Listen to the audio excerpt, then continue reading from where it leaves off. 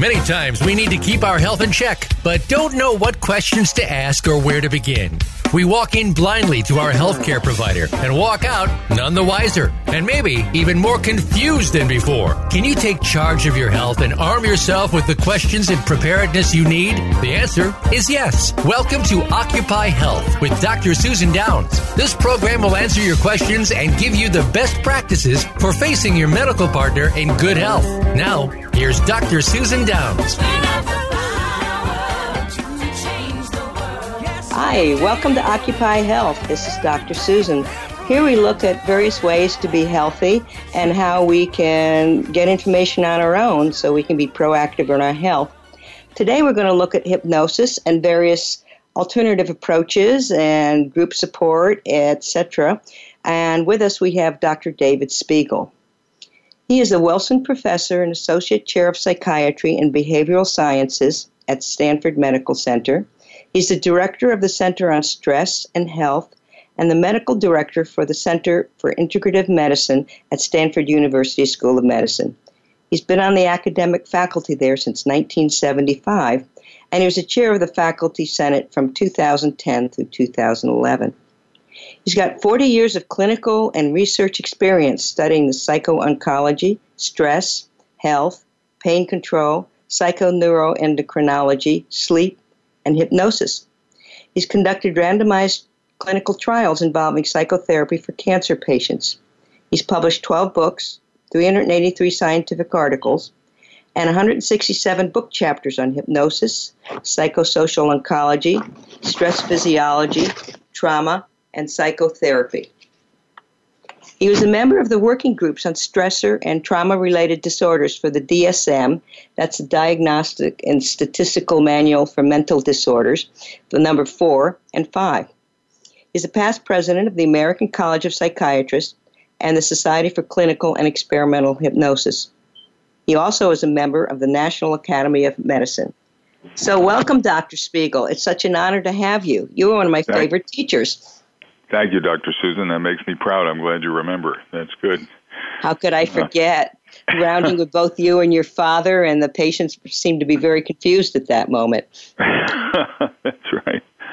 Well, at least we knew the difference, I think. That's yeah, good. Well, on a good night, on a good day, yes. But right. Speaking of your father, both your parents are psychiatrists. Did that influence you becoming a psychiatrist? I'm sorry, did what? Did that influence your decision to become a psychiatrist? Well, they told me I was free to be any kind of psychiatrist I wanted to be, and I took them up on it, actually. The dinner table conversations were very interesting. They talked a lot about their work and their patients, and I just found it interesting, so I decided to follow in the family tradition.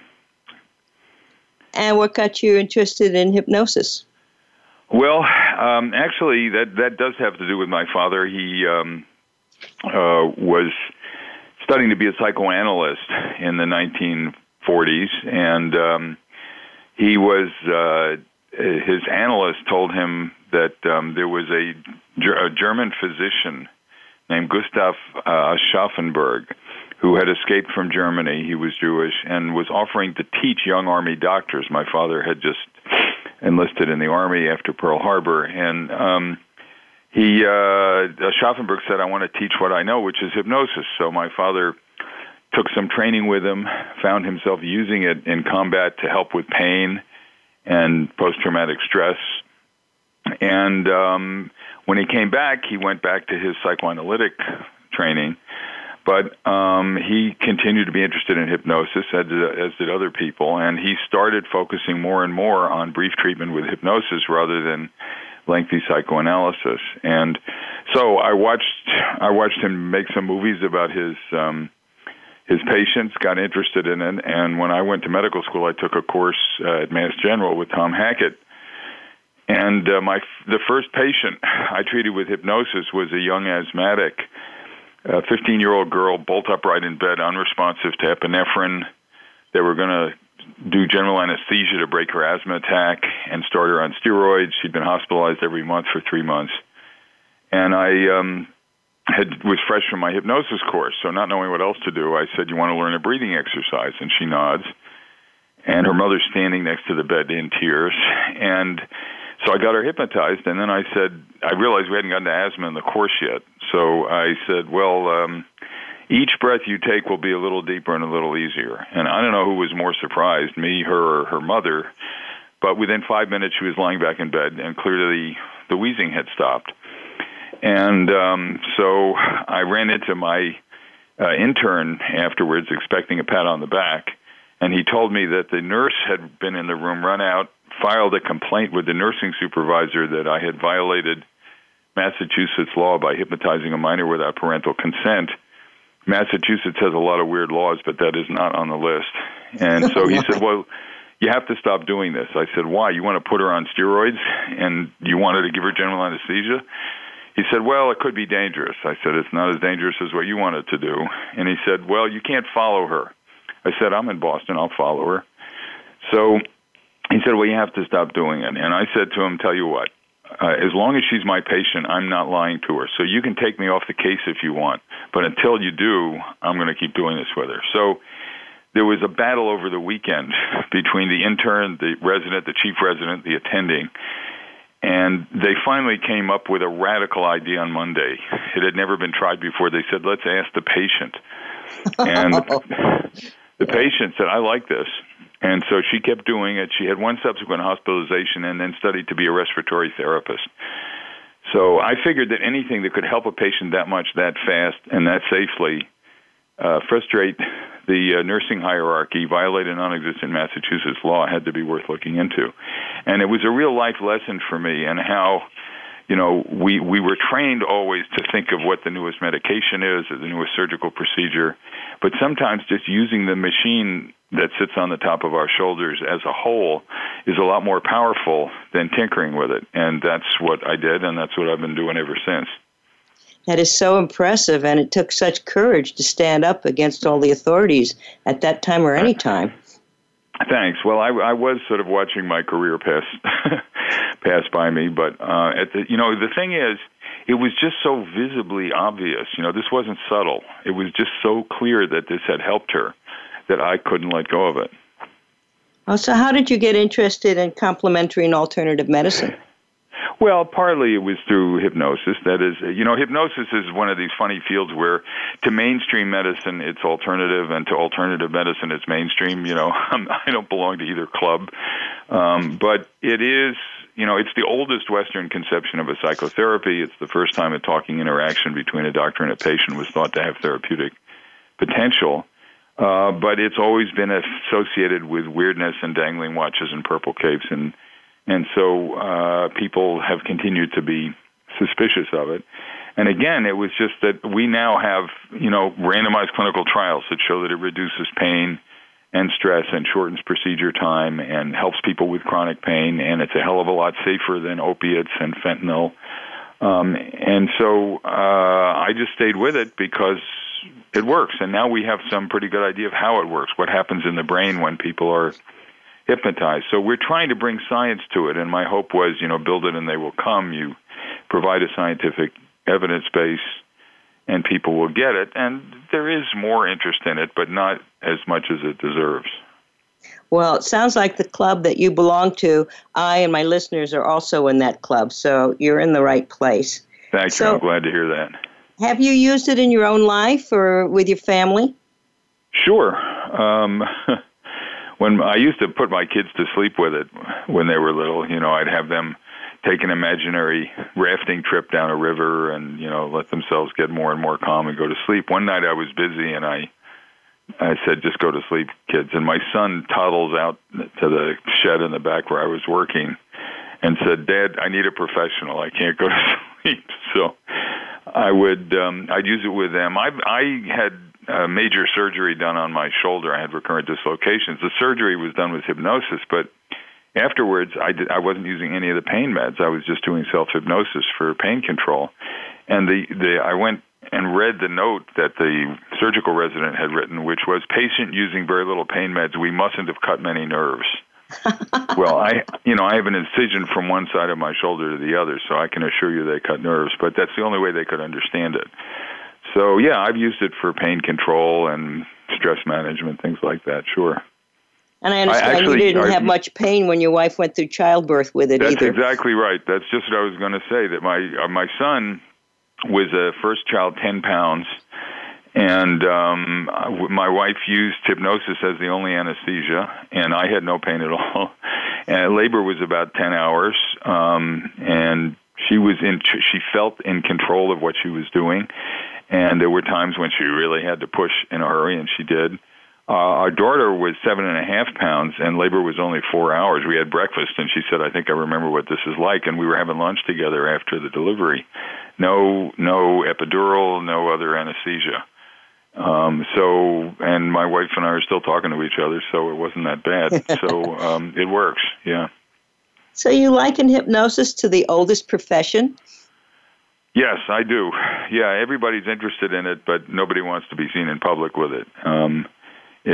People still consider it odd or strange, and it's been at the beginning of many very important movements. So Freud studies in hysteria is about hypnosis with Joseph Breuer, and he writes in his autobiography that he was relieving a patient of her attacks of pain by tracing them back to a traumatic origin. He said, "Suddenly the patient woke up from the trance and threw her arms around my neck." And Freud wrote, "I was modest enough not to attribute this to my own irresistible personal attractiveness." So Freud discovered transference that day, and he decided that was the real element at work beneath hypnosis. So he moved his chair around from the side of the couch where he was sitting to do hypnosis to the back, so patients could lie with their eyes open and free associate without staring him in the eye for the whole hour.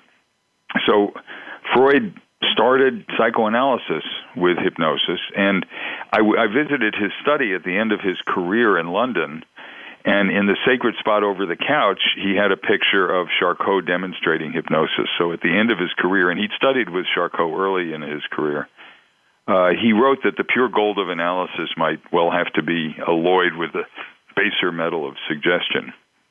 And he was right. And there are other stories like this. There was a woman who was treated by a disciple of Mesmer's named Phineas Quinby. She had spinal weakness, which meant she had to be carried around from room to room by her father. And this began to get embarrassing when she not only got married, but got pregnant. And so she went to see Quinby, who cured her with animal magnetism, they called it then, or hypnosis, and of her spinal weakness. And she corresponded with him. She was very happy about this. There's some speculation they had an affair. Nobody really knows for sure. But about 5 years later, she gets a letter out of the blue announcing that he has suddenly died.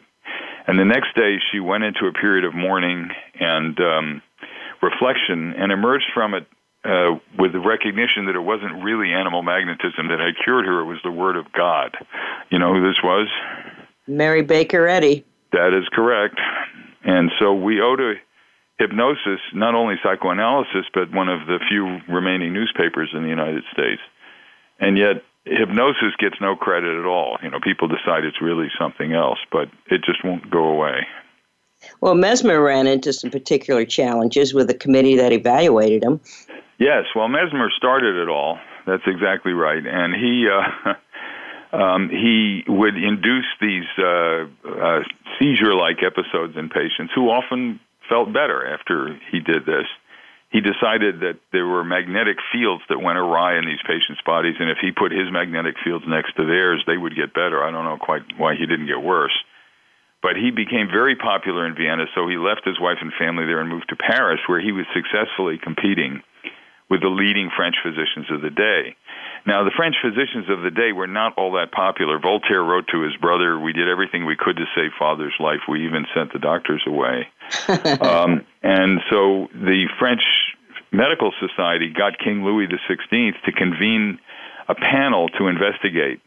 And the panel included our own Benjamin Franklin, who was having a great time in Paris, the famous chemist Lavoisier, who was a few months later beheaded in the Revolution, and a doctor well known for his work in pain control, Dr. Guillotin, the inventor of the guillotine, who kind of created the mind-body problem.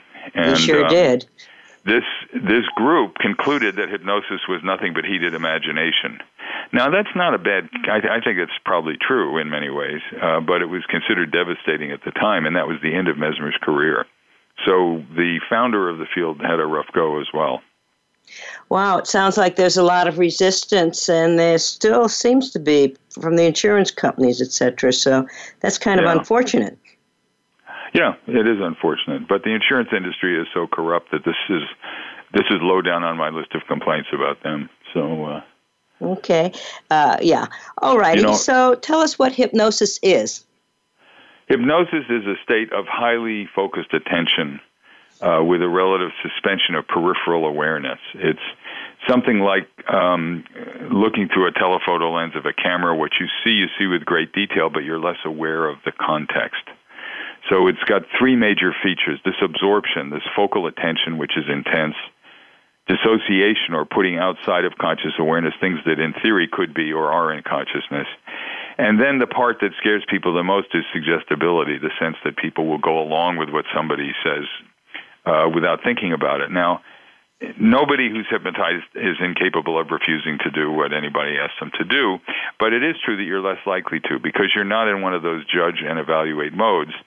And I think it scares people because, look, we're social creatures. I defy anyone here to tell me that they didn't have one of those, it seemed like a good idea at the time, experiences in life. We are influenced by other people. In hypnosis, you're more likely to be influenced and less likely to critically judge. And if you've got a good therapist, that's a terrific thing. You're less likely to defeat a good idea with old bad ideas. But in other circumstances, it could be troubling. So how does it work? What does it do to the brain?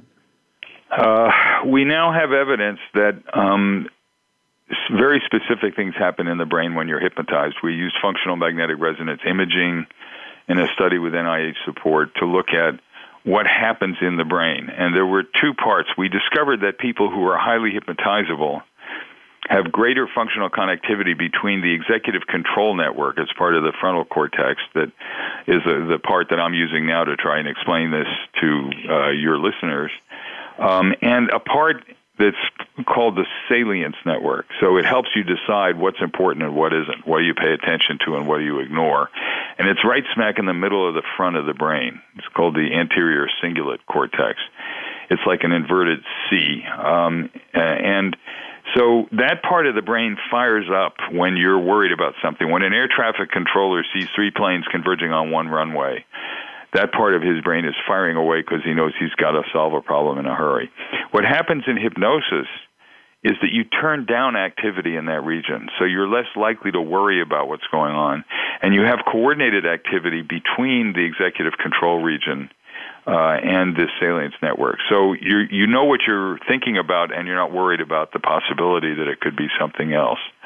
The second thing that happens is this executive control region is functionally connected, so you have similar activity to a little grape-sized part of the brain called the insula. And it's part of the salience network, but also mind-body connection. So you're in a mental state where your brain is specifically geared to send signals to your body and help control things in your body that normally you can't, like pain, for example, or in other studies we've done, secretion of gastric acid, or you can alter perception, visual perception as well. So the brain is configured to maximize its ability to control what's happening in the body. And the third part is that there is inverse connectivity, that is, inverse relationship between the functional part of the executive control network and a deep structure in the brain that is what we call the default mode network. It's sort of the part of your brain that's working when you're just ruminating and not doing anything in particular. And so you think about yourself and what it means to be doing what you're doing and what people think about you. And that, we think, is the basis for the dissociation. So you're not reflecting on what you're doing, you're just doing it. And so those are the activities that we've identified in the brain using functional magnetic resonance imaging among highly hypnotizable people who are in hypnosis. What's particularly interesting is some of the studies you've mentioned in the past, not the mind-body connection. Not only does our brain influence our body, but it seems our body can influence the brain, and hypnosis can alter how our brain works in addition to our perceptions. For example, Can you discuss the color studies? Yes. So in the color study, I was working with a colleague who was then at Harvard who was a bit skeptical, and he said, you've shown that you can just turn down, pain perception in the brain. But I want a situation where the person has to continue to pay attention. They can't just sort of shut their brain down. And let's see what happens. So we used positron emission tomography, PET scanning, to identify the parts of the brain that process color vision. So it's in the back of the brain, the lingual and fusiform gyri in the back of the brain. And the blood flow increased when people looked at color and decreased when they looked at black and white. And we took a group of highly hypnotizable subjects and said to them, we want you to drain the color from the color grid, and in another condition, add color to a grid that was black, white, and gray. And they were able to do it. They said the color grid looks black and white, and the black and white grid looks like color. And when they did that, they actually changed blood flow in the color processing regions in a way that was consistent with their belief about what they saw. So they increased blood flow if they thought they were looking at color when it was black and white, and they decreased blood flow in those regions when they thought it was black and white and looking at color. So I call that my believing is seeing experiment, that you can actually change not just how you react to what you see, but what you actually see. And also pain studies that did similar things. It shocks to the wrist that, did similar things to the brain, didn't they? That's exactly right. So the original study was using EEG, so what we call event-related potentials, where you have a series of EEG electrodes on the scalp, and you deliver a series of shocks to the wrist, and you can record the pattern of collected electrical activity at the scalp. And we took a group of highly hypnotizable subjects, gave them a bunch of shocks to the wrist, and sure enough, you could see the EEG response pattern. So in another part of the experiment, I hypnotized them and said, your hand is in circulating ice water. It's cool, tingling, and numb. Filter the hurt out of the pain. And what we saw was that major components of the EEG just went away. So the first component at a tenth of a second after the shocks were administered just disappeared. And the components at 2/10 and 3/10 of a second after were half as big. So this is another example of believing is seeing, only this time was believing is feeling, that it wasn't that they felt the same intensity but didn't mind it as much. They literally felt less pain than they did receiving the same shocks in the same place but without the hypnosis. That's extremely interesting, but the wording is also important and can affect which parts of the brain reacts, doesn't it? That's correct. So a series of very interesting MRI studies done by Pierre Rainville and his colleagues at the University of Montreal, they gave a similar set of instructions. In one case, they basically replicated what we did using MRI. So they said your hand is cool, tingling, and numb. It'll filter the hurt out of the pain. And they got pain relief, and they saw reduced activity in the somatosensory cortex. So it's sort of, if you put your hand on the top of your head, your right hand, it's where your index finger and thumb are just back of the middle part of your head. That's the part of the brain that processes sensory input. And he reduced activity in that region. So that was the mechanism for the reduced pain perception. In another experiment, he gave the same painful stimulus, but this time he said, well, the pain is there, but it won't bother you, which is a lot of the way people talk when they're on opiates. And there, he also got pain relief, but now it was a different part of the brain. It wasn't somatosensory cortex. It was that anterior cingulate cortex that I talked about. So just changing the words you use changes the part of the brain that provides you with hypnotic analgesia. So it kind of leads to the conclusion that if you want to focus on something, don't use any negatives, like don't say, I don't want to be fat, because the brain will pick that up. You might say, I look skinnier and more beautiful every day. For example, try not to think of a green elephant and what comes to your mind. That's right. Well, when I think of a green elephant, I think of our current president, but that's another story. I hadn't seen him as green, but other things come to mind. Money.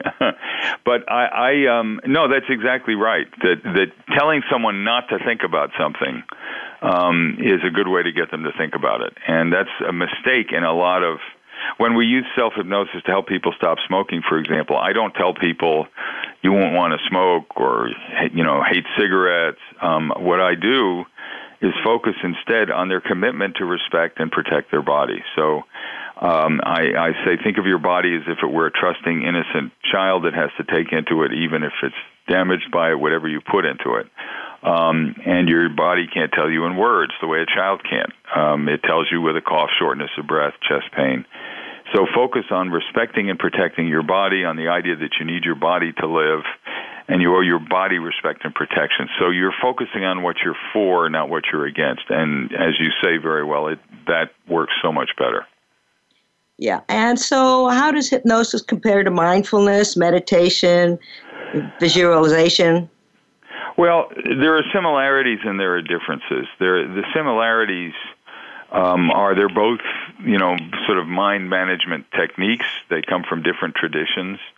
Hypnosis is more Western. It's more focused and more problem-solving in nature, whereas the idea in the Eastern approach is not that you meditate to solve a problem or reduce pain, but you do it because it's a good way to kind of manage your life and your experience in life. And by the way, you might get relief from stress or pain. The structure of it is different. With hypnosis, you might do a self-hypnosis exercise for 5 or 10 minutes, 4 or 5 times a day. With mindfulness, you sit and meditate for half an hour twice a day, something like that. There is some evidence now of differences in what happens in the brain. So Judson Brewer at the University of Massachusetts has done some brain imaging studies showing reduced activity in that default mode network, the posterior part of the cingulate cortex, in people who are experienced meditators, which is somewhat different it's related but different from the findings that we have with hypnosis. An interesting corollary is when I did the TM Sidha program, it was a great measure of spiritual prowess that we could fly. So here I am in a room full of eagerly, spiritually aspiring people, and we hopped all around the room. That's a very interesting connection between the mind and the body producing what our mind really wanted. So it was just kind of interesting. Mm-hmm. We were hopping around the room. It was great fun. Hopping around the room is good. That's not something we typically do with hypnosis. Yeah. But anyway, so what is hypnotizability? Well, it turns out that people differ substantially in their ability to experience hypnosis. This is less the case in childhood. So most children are very hypnotizable, as you know. All 8-year-olds are in trances all the time. You call them into dinner, they don't hear you. And it's why childhood is such a wonderful time in life. Work and play are all the same thing, because they tend to have this intense, self-altering attention most of the time. But what tends to happen is that as we go through adolescence and we develop what Piaget called formal operations, where the logical kind of exceeds the experiential. And if you show a tall, skinny bottle and a short, fat bottle, the kids will invariably say the tall bottle is bigger, even if it actually holds less liquid than the short, fat one. But as we grow up, we apply logic, and some of us lose our hypnotizability in the course of applying logic. So by the time you're in your early 20s, your hypnotizability is pretty set. About 2/3 of the adult population are at least somewhat hypnotizable. About 10% of that population are extremely hypnotizable. So 1/3 are no longer hypnotizable. And we've discovered in neuroimaging that there is higher functional connectivity, that is coordinated activity between that executive control region and the salience network, the anterior cingulate, in highs than lows. And in fact, highly hypnotizable people will spontaneously have hypnotic-like experiences. They'll get so caught up in a good movie, they forget they're watching a movie and enter the imagined world. They'll get lost in a sunset. So if you have the ability, you tend to use it spontaneously. If you don't, you can't. So are there personality traits associated with hypnotizability? Yes. People who are highly hypnotizable tend to rate themselves as being trusting. They tend to trust people easily. They see things from the other person's point of view very easily. One of my patients who is very hypnotizable described herself as a disciple in search of a teacher. She was always looking for someone whose experience she could affiliate with. So they tend to be intuitive, trusting, sometimes a little bit gullible. They can be taken in by people fairly easily. Low hypnotizables tend to be more head-oriented, more judgmental, critical, evaluative, and they sort of don't swallow things easily. They structure things cognitively a great deal. And so whereas therapy for a high tends to be just, here's what to do, now go ahead and do it. For a low, they find that offensive, and so you have to negotiate with them about what makes sense to them to do. There are people in the middle. We call the highs Dionysians, people who just go along with the flow and the experience. The lows Apollonians, people who like to think things through for the god Apollo, the god of reason. And the people in the mid-range we call Odysseans, for Odysseus, who get engaged in situations and then pull back and reflect. So they sort of engage and disengage. And that tends to typify the three personality types of people who are at varying levels of hypnotizability. Are the hypnotizable folks more creative? Well, people think that, and I think in some kinds of creativity, high hypnotizables tend to be sometimes in the visual arts, art or architecture. Actors and actresses are often very hypnotizable. They, the method in acting is a kind of hypnotic-like state where you become that person, you enter them, and very often good actors and actresses, you say, you were great, and they say, wow, what did I do? I just became that person, that's all. So that kind of creative role-playing is something that being highly hypnotizable can prepare you to do, whereas it is true that less hypnotizable people tend to be more in the sort of STEM fields, mathematics and logic and calculation, than highly hypnotizable people. A month ago, Robert Lustig talked about dopamine and the American corporations hacking our mind. And is hypnotizability correlated with dopamine levels? Yeah, it actually is. We found that we did a study where we had measured hypnotizability and had samples of cerebrospinal fluid, the fluid that bathes the brain. And there was a rather marked correlation between the level of a dopamine metabolite, homovanillic acid, and measured hypnotizability. And the parts of the brain that I've been describing tend to be dopamine-rich regions in the brain. There's also evidence that highly hypnotizable people are more likely to have a specific form of a gene called COMT, catechol-O-methyltransferase, which is in the dopamine pathway. And the ones with their particular form, they're heterozygous for methionine and valine, tend to have better ability to do figure ground discrimination. So there's a genetic difference in people who turn out to be highly hypnotizable as well, and it is related to the dopamine system in the brain. So would hypnotizability decrease when people get Parkinson's disease, where dopamine tends to decrease?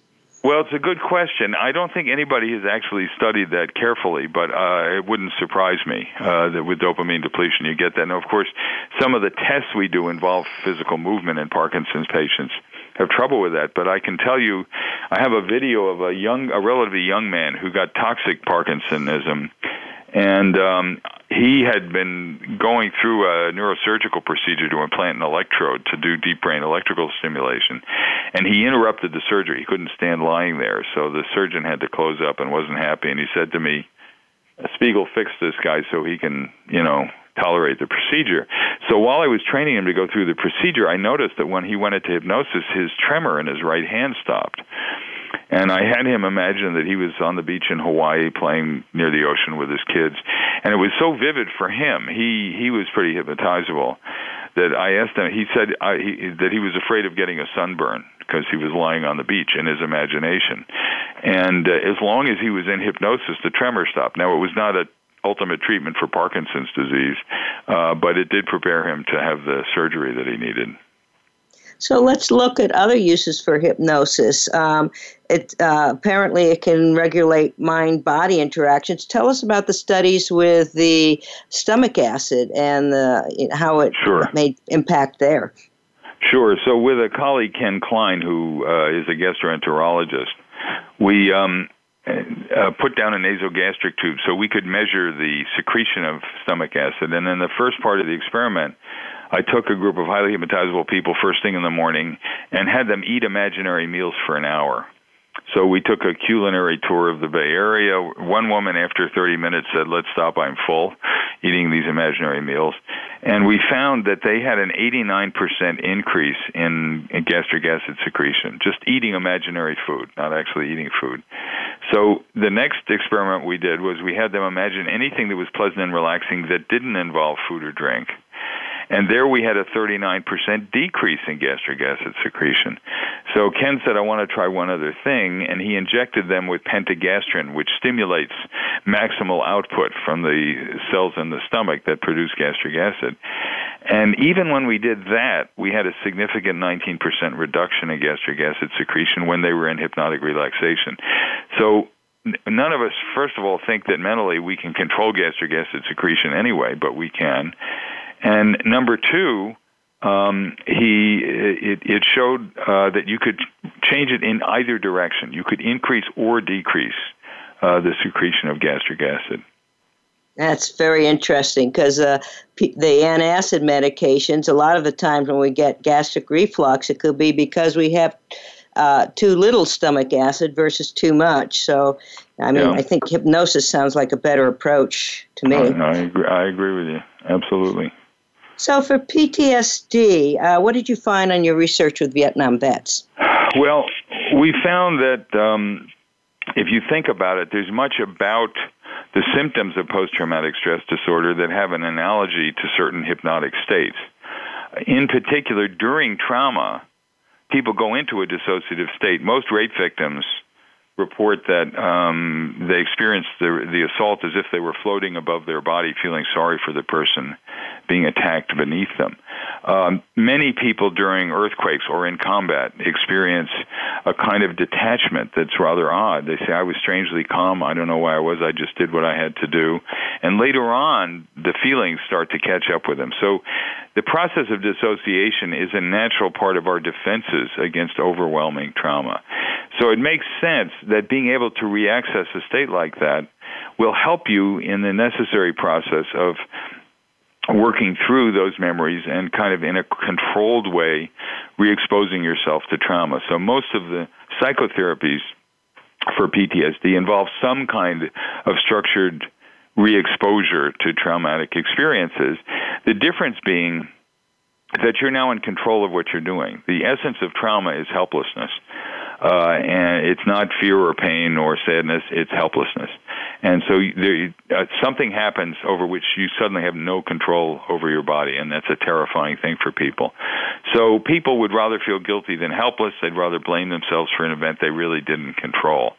And in hypnosis, you can go back, dissociate your somatic, your physical reaction from the mental one, so you can keep your body floating safe and comfortable, but allow your brain to re-engage in a traumatic experience. I had a woman come to me recently who was going to have her own child for the first time, and she said, "I need to work through something. I was sexually abused by my grandfather when I was a little girl, when I was 4, and I'm afraid that if I don't have a better understanding of what he did to me, I'll freak out when my child becomes that age."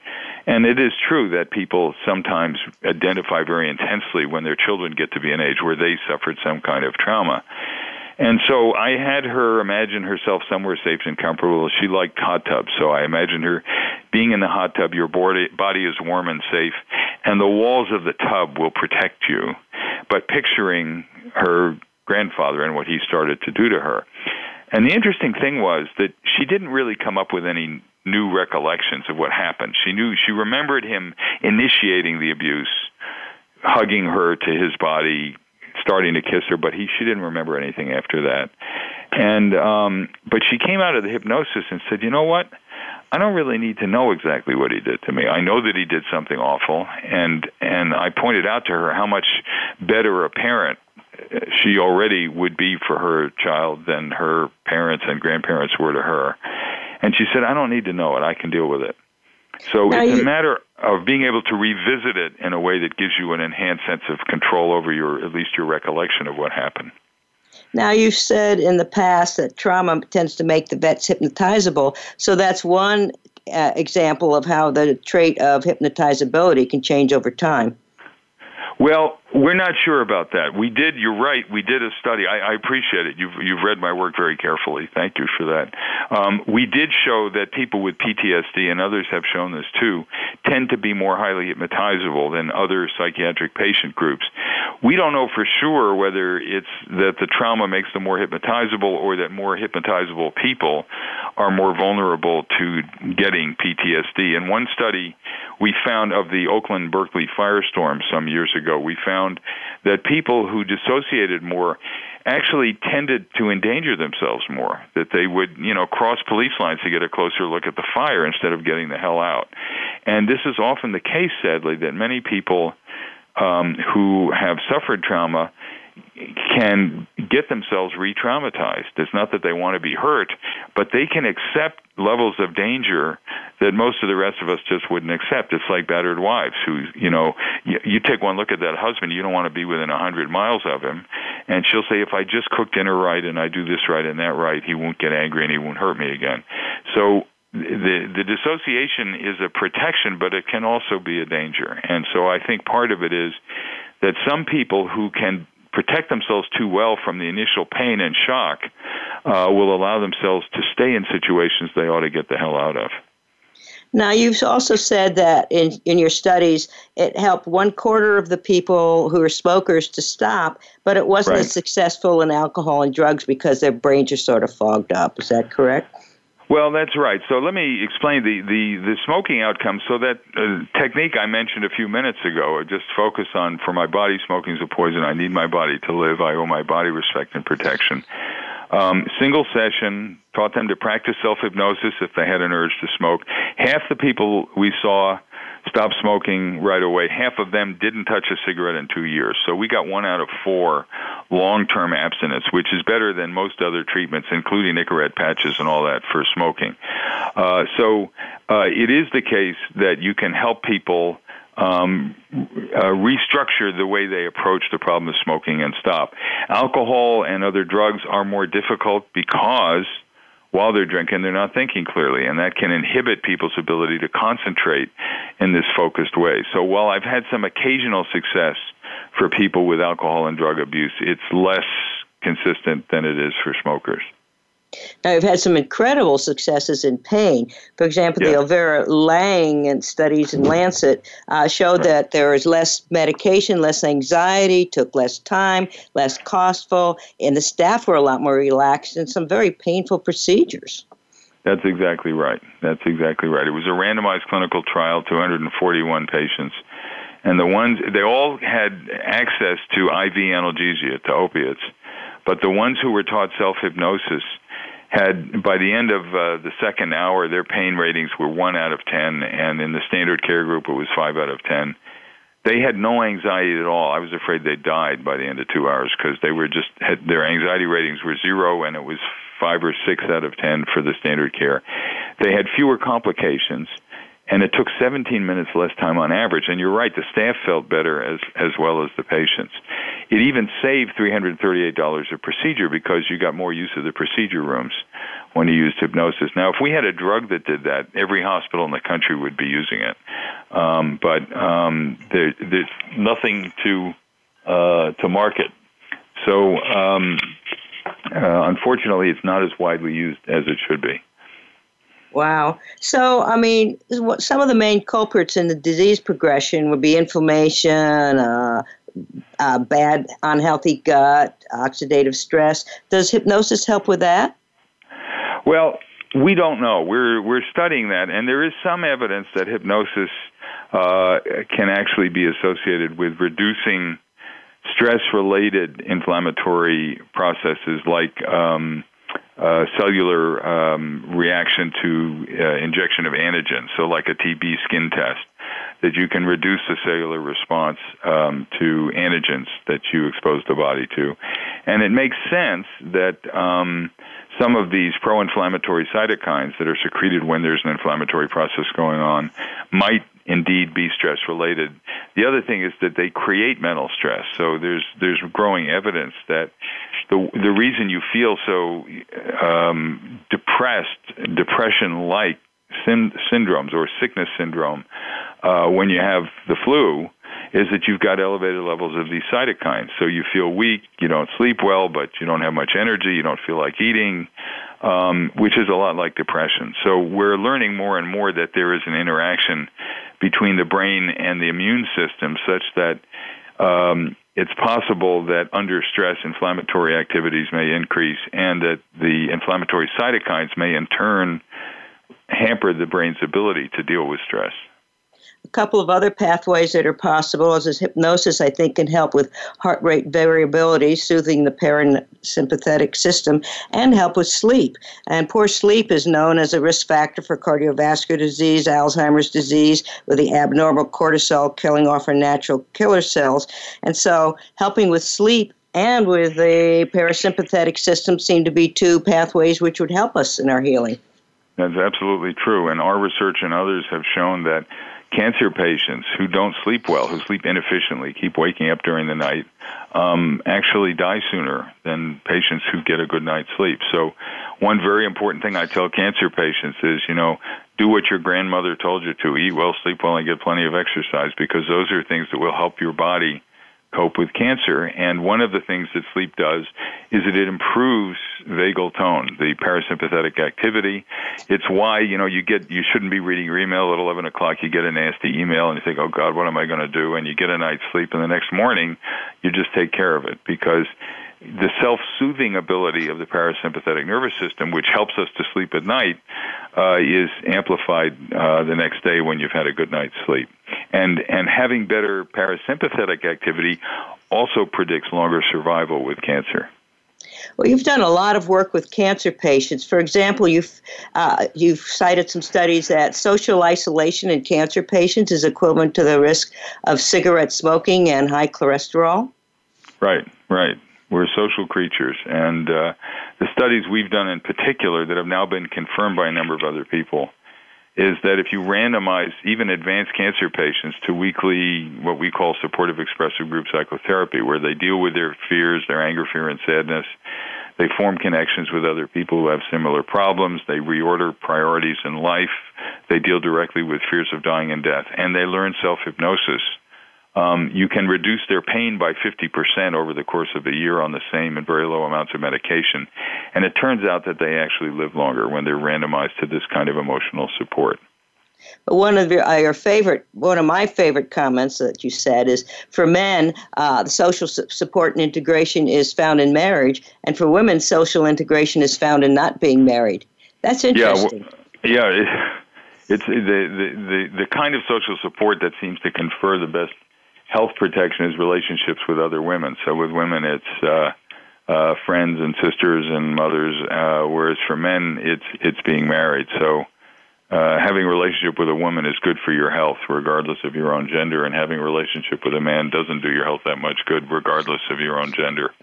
Oh, that's interesting.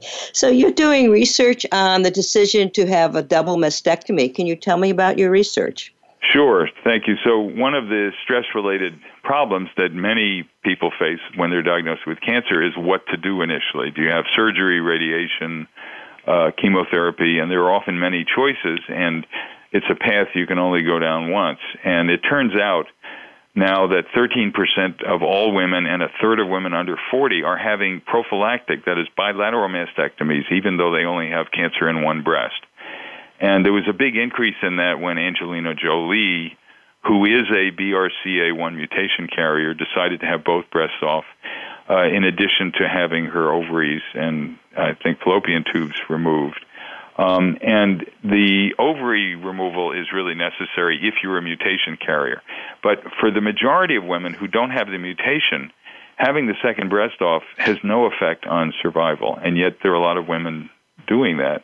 We think it has to do with the way they manage anxiety. So it's another brain utilization problem, and we're actually imaging them in the scanner and trying to understand the differences in anxiety management among the women who choose to have both breasts off versus those who choose to have more conservative surgical treatment of their breast cancer.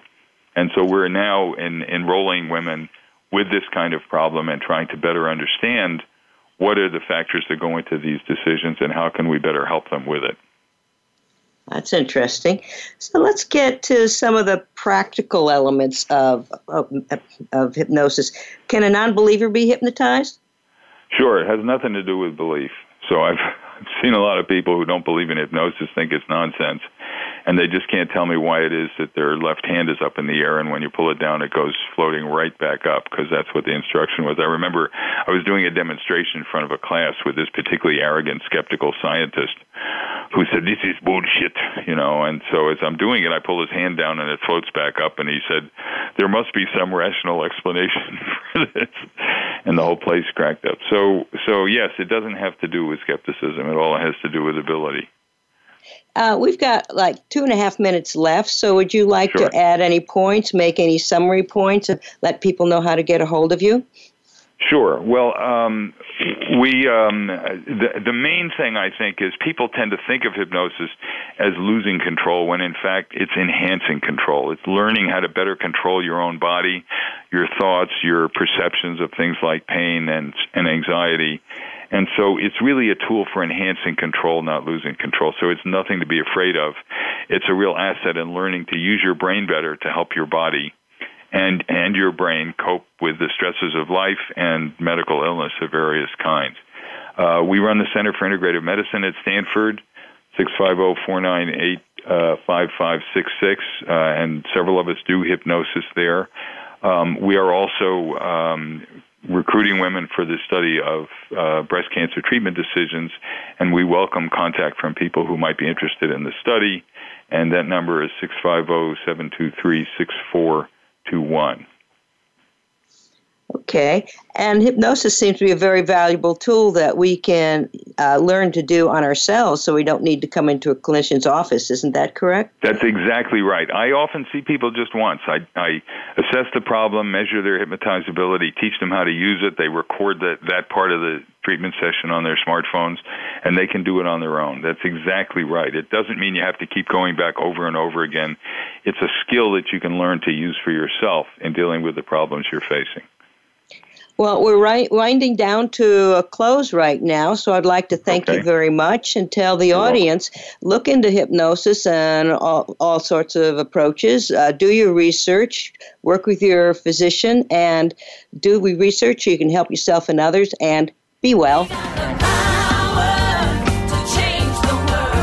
Thank you for listening. Occupy Health with Dr. Susan Downs can be heard live every Friday at 2 p.m. Eastern Time and 11 a.m. Pacific Time on the Voice America Health and Wellness Channel. Here's to better health for you this week.